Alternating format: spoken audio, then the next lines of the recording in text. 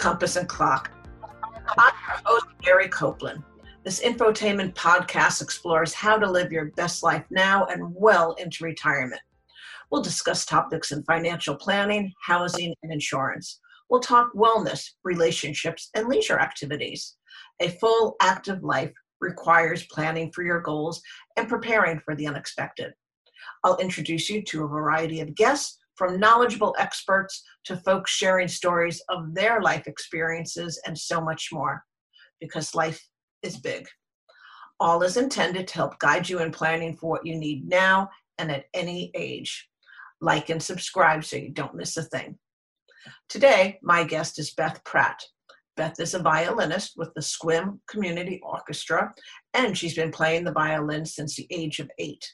She took a long break from the violin from the end of high school until she joined the Sequim Community Orchestra in 2012, which is when it was founded. Beth, thanks for joining me today. Oh, Mary, I'm so pleased to do this with you today. Thank you for having me. Well, we're going to have a lot of fun because today you and I are going to talk about hobbies and how they can bring you joy and how it can not only bring you personal fulfillment, but it brings so much to the community at large too. So why don't we just jump right in, and can you tell us, do you like playing the violin and why does it bring you joy? I tried to quit when I was about 10 or 11. It was a lot. It was a lot of practicing. And my parents said, not yet. And I can't tell you how glad I am that they did that. They waited until I was proficient to give me the opportunity to not play. And by then, I liked it. Once you can play through a tune, I think with a lot of instruments, that's the trick. You got to keep kids engaged until they get the hang of it, right? So I love it. I love that I have a musical outlet. I'm not a soloist. I'm not a paid musician. I play it because I love it. And I love being able to play with a group. I love being able to be a part of a musical conversation. It's not what I do for work. It's not what I do in any other part of my life. I sing along with the radio and I play the violin, and that's a musical outlet for me. You know, I love that you said you can, when you start at an early age, you stick with it, but you can pick up the violin or any other instrument later on in life too, which I'm just dropping that in there because we'll touch on that later in our interview today. Absolutely. Yep. So let's talk about between your high school years and 2012. Did you literally not play the violin at all when you took that break? No, but you know, when you're done with high school and you played in the band or you sang in the choir or you played in the orchestra, if you don't study music and you go on to college, well, you lose your group, you lose the teacher, you lose that forward momentum. So I have never stopped playing exactly. I've always played Christmas songs at Christmas time, get out and play through my favorite pieces that I learned as a young person, try to learn something new. I'd buy a songbook to learn new pieces, but I wasn't playing with anybody. I just did it for my own fun. Okay, so you didn't completely abandon the instrument and you kept yourself tuned. That's a good way to put it. Yeah, keep your ear in tune, keep the muscle memory alive so you know where your fingers go. For those that don't know, guitars have frets, but violins don't. You have to know where your finger goes. I did not know that because I am not a string instrument player myself. I like to play percussions. Mm-hmm. So, let's talk about the Sequim Community Orchestra. How did that opportunity present itself to you? This is such a passion for me. So I was an activity director in senior living, and a couple of folks came in and they were putting together an informational meeting for local musicians that might be interested in a community level orchestra. Port Angeles has a full-blown symphony with world-class soloists, amazing concert performances. It's a lot. They practice a couple days a week. But for those of us that haven't played since high school, this was like another opportunity. They came to me as an activity professional to see if my residents would like to play. And I said, well, I don't know about that, but can I come? And I was at the very first organizational meeting of the orchestra. And it turned out that it was our two principal violists from the Port Angeles Symphony, who were also music teachers, who saw the lack of string options in Sequim and decided to get this started. So I was excited to get in from the first day. Wow. So the two folks that were coming around were already part of the orchestra that was so well developed in Port Angeles, and they were trying to get something off the ground in SCWM. Yeah. Right. So I know this is very a passionate mission of yours with the SCWM Community Orchestra, and it has to do with giving back to the community. So can you tell us a little bit about that? It's two pieces, right? So we are an educational organization that plays as an ensemble. We play 2 or 3 concerts a year, no big pressure, no auditions. You need an instrument, and you have to be able to read music, and you have to keep up with the music that's chosen. It's not hard. We're not playing full Beethoven symphonies. We play medium level. And in that way, we've been able to capture, like you said, adult learners. We have a number of adult learners of instruments, from the winds to the strings. But the other piece, and this is so much fun for me, I work in senior care. So for me to get to spend time with children was interesting. And the secondary, or the primary mission really, is education. So part of that, the second prong, is that we provide string music education to the students of SCWM starting in grade 4, because the SCWM school district does not and has never had orchestral string music as an option for students. So starting in the fall of 2013 was our first student group. And in 2019, we had our first students participate in a competition. It was very exciting. They were up against the students at bigger schools that actually had in-school programs out of our little program. And one of my biggest things, and I won't go on and on, but I got to write a grant as the board president for the orchestra to purchase a bass, a stand-up bass, because we had a young man that wanted to play, but we didn't have a full size, and he's 6'4". I got to present that kid with a brand new bass to play while he was still a part of it's our bass, but he gets to play it while he's with us. Wow. And so the first competition was in the fall of 2019. So did you have a competition the following fall of 2020? They're in January. And so it was 2019, and we were looking at 2020 before everything started to just sort of slide shut. So it was January of 2019, I believe, was the time that we got our oldest students to compete. Yeah. And that's the only time we've done it yet. We're hopeful for this year. Okay. That would be great. Keep us posted on that. So here we're talking about you playing the violin. It's a passion. It's a hobby. People can start when they're young. They can start at any age. But let's talk about the word hobby. What constitutes a hobby? Do you have to be a certain age to start? Can you start at 8? Can you start at 18? Can you start at 80? Yes. Right?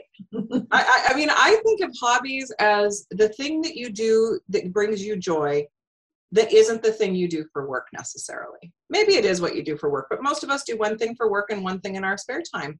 You know, people are hikers, or they're motorcycle enthusiasts, or they're bakers, or there's all sorts of things that we do in our life that are not capitalized. They're not where we earn money. It's not what we do for livelihood. We do it to feed our soul, our mind, to connect with larger bands of our community around us.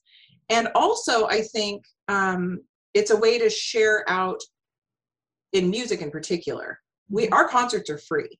We don't charge. So we can provide an entertainment venue even to play classical themes to an audience that doesn't have to pay to come in, and they don't have to sit through a 3-hour performance. It might be too much, especially for elders. Mm-hmm. We play shorter concerts. So we provide a different kind of service in this space. But I think, gosh, who cares if you're not the best that ever was? Who cares if you're not the best singer or the best guitarist or the best violinist? Do it because you love it. Find a community of people to share it with and let it bring you joy. And embrace the mistakes. They're just ways of learning. It's just another way to stretch the brain. So therefore you would say what constitutes a hobby is pursuing a passion or artistic channel or something that you do for yourself, that you do not to make an income. It's not your 9 to 5. Mm-hmm.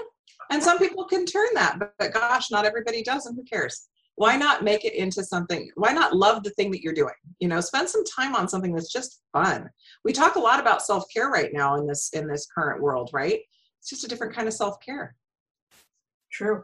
And I'm going to pick up on when you talked about, you said motorcycles. And in the current issue of the Spring Compass and Clock magazine, there is a article about reinventing retirement. And your father wrote the article for me, and he pursued a hobby that he was passionate about, and he actually did turn it into a business. Mm-hmm. So people, you should go check that out on the website. Just want to, it can become a business, as you say, but it starts off because you're feeding your soul. Absolutely.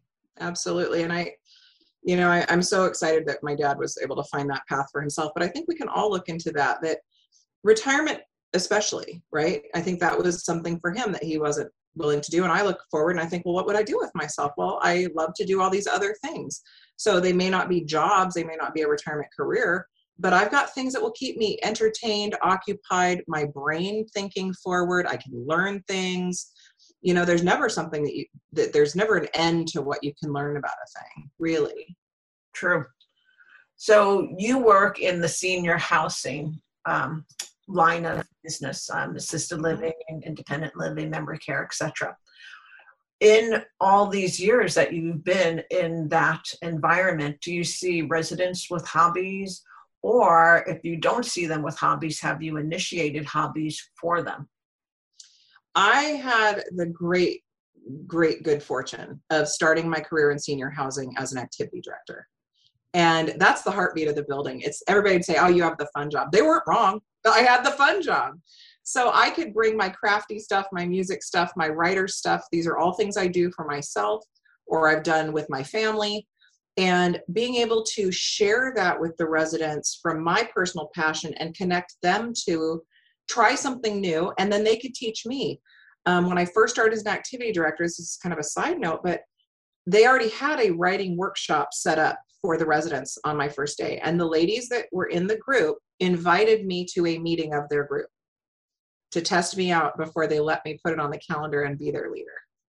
And for almost 10 years, we had a monthly get together where we would sit and write together. And twice I got to pull together little anthologies for their families of all the poetry and short stories they'd written. So those were folks, some of them were writers from before, and some of them found writing and journaling and create as a creative outlet as their physical mobility had slowed them down. They couldn't garden really anymore. They couldn't get out in the garden. They couldn't walk in the dirt, but they could still write about it or share it with me, and I could be the transcriber for that for them. With music, I have one of the bass players in the orchestra. She's a retired gal that took up playing the bass as a retired person. Our lead second violinist took up the violin in her 40s because she just wanted to learn.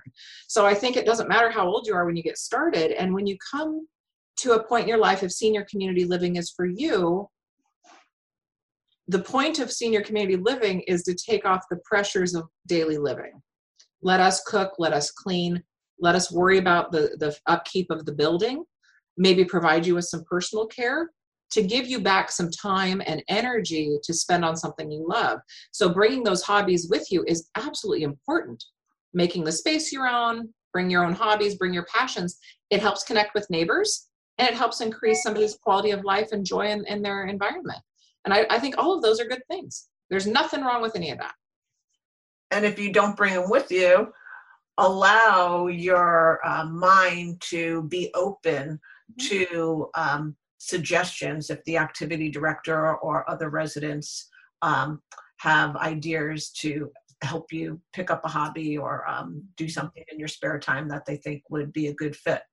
Yeah. And I'm curious, when you did the writing group at the lodge at the lodge at Sherwood, correct? Was it? Yeah.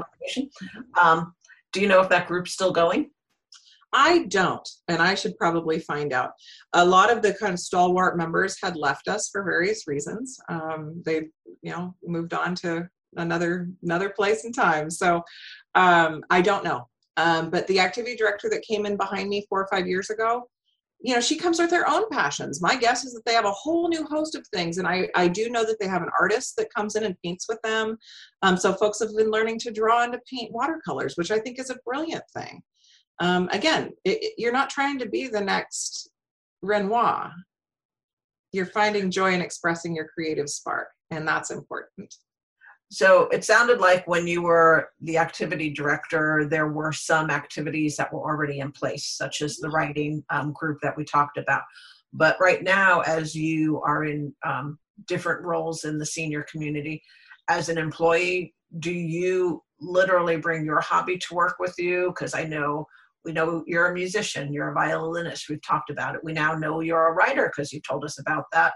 I know you're an artist, you love to draw, and you're also a gardener, and you love to can also. So do you bring any of those hobbies to the residents that you serve?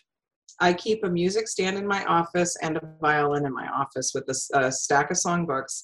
Now that I'm currently working in a memory care community, Discovery Memory Care, and sometimes, especially in this last couple of years, we couldn't bring in volunteers, we couldn't bring in musicians. Visitation rules are tight. We're still under some more guidelines in our end of the world than your everyday grocery store shopper. So if I feel like there's some tension or everybody seems a little listless, yeah, I pop in and play. We've done storytelling together. That's a lot of fun for me to kind of lead the one sentence at a time storytelling. So we've done some of that. And we have an amazing activity department here. And so I work with them and share ideas and ask how I can support it, because it's the heartbeat of the community. It is. We all love the great food. That's important. We all march on our stomachs. Our business people, we all need to keep that engine chugging, but the heartbeat matters. And meeting people where they are and inviting them in to enjoy a passion with you, I think, again, you can't go wrong. You're sharing something that's joyful, and that can only be a good thing. When things go back to somewhat normal or a new norm, at Discovery Memory Care, for instance, do you see integrating the students from SQUIM that are in the orchestral program with the residents at Discovery Memory Care, doing an intergenerational program? I sure hope to. In the last community I worked for 3 years in a row, we did a donut and coffee social with the students. They served. We provided the refreshments, but the residents were served by the young people, and then they sat down and played. And we had an orchestra set up in the room to play for them. So I'm looking forward to those visitation rules loosening and the school year getting going, to work with our strings teacher to make that happen here. It's a lot of folks have family far flung. And so those intergenerational things, getting young students that want to do oral histories and writing projects, bringing in students to play instruments. I even did some balcony concerts at my previous employer a couple of years ago. We had, including me, we all stood outside the balconies and played music for the residents. So we had a lot of students because they were out of school at that point. It gave them an opportunity to play. Do you ever envision the students actually being teachers, for residents that are interested in learning an instrument? That's a brilliant idea. I think I'm going to propose that. I hadn't even thought of it. That's a great idea.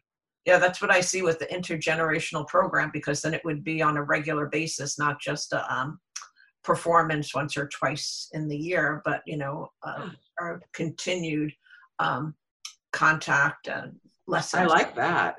Yeah. I've done oral history projects, and it's much like that because they come back and forth to clarify. And that's just super fun. It's neat to watch. And then when the kids' paper is done and they have that final edit, to see the residents really engaging with them. But I love that idea of having them play music together, maybe even having the residents playing some percussion along with, or, help hold down that beat.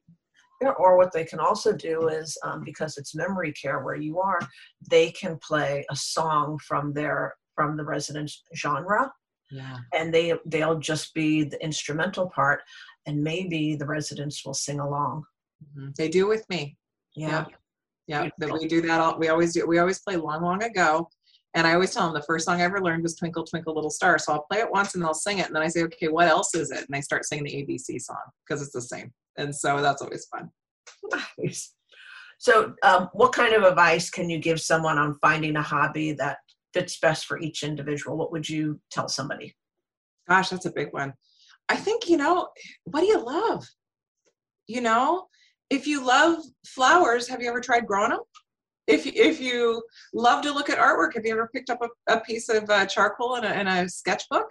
If you love music, have you ever picked an instrument up, been to a class, sat in on a rehearsal?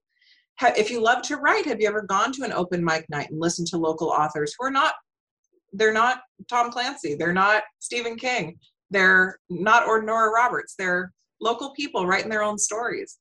I think that's how you find it. And reaching back into your youth, I have people tell me, oh, I played an instrument way back then, but I don't even remember how. Well, why not try? Did you love it? Did it bring you joy? And I realize I'm one of those people that has more time than others at home. But I don't have kids in the house, so usually I have more time, which is why that laundry list of hobbies sounds so long. But those are just the things I do at the end of the day that make me happy and give me some exercise, or bring some beauty in, or some music, and something I can just enjoy with me and my husband, or just by myself. So maybe somebody can either sit down with a piece of paper and a pen and ask themselves, what makes me happy? Yes. What did I do when I was a teenager? What did I do in my 20s or 30s?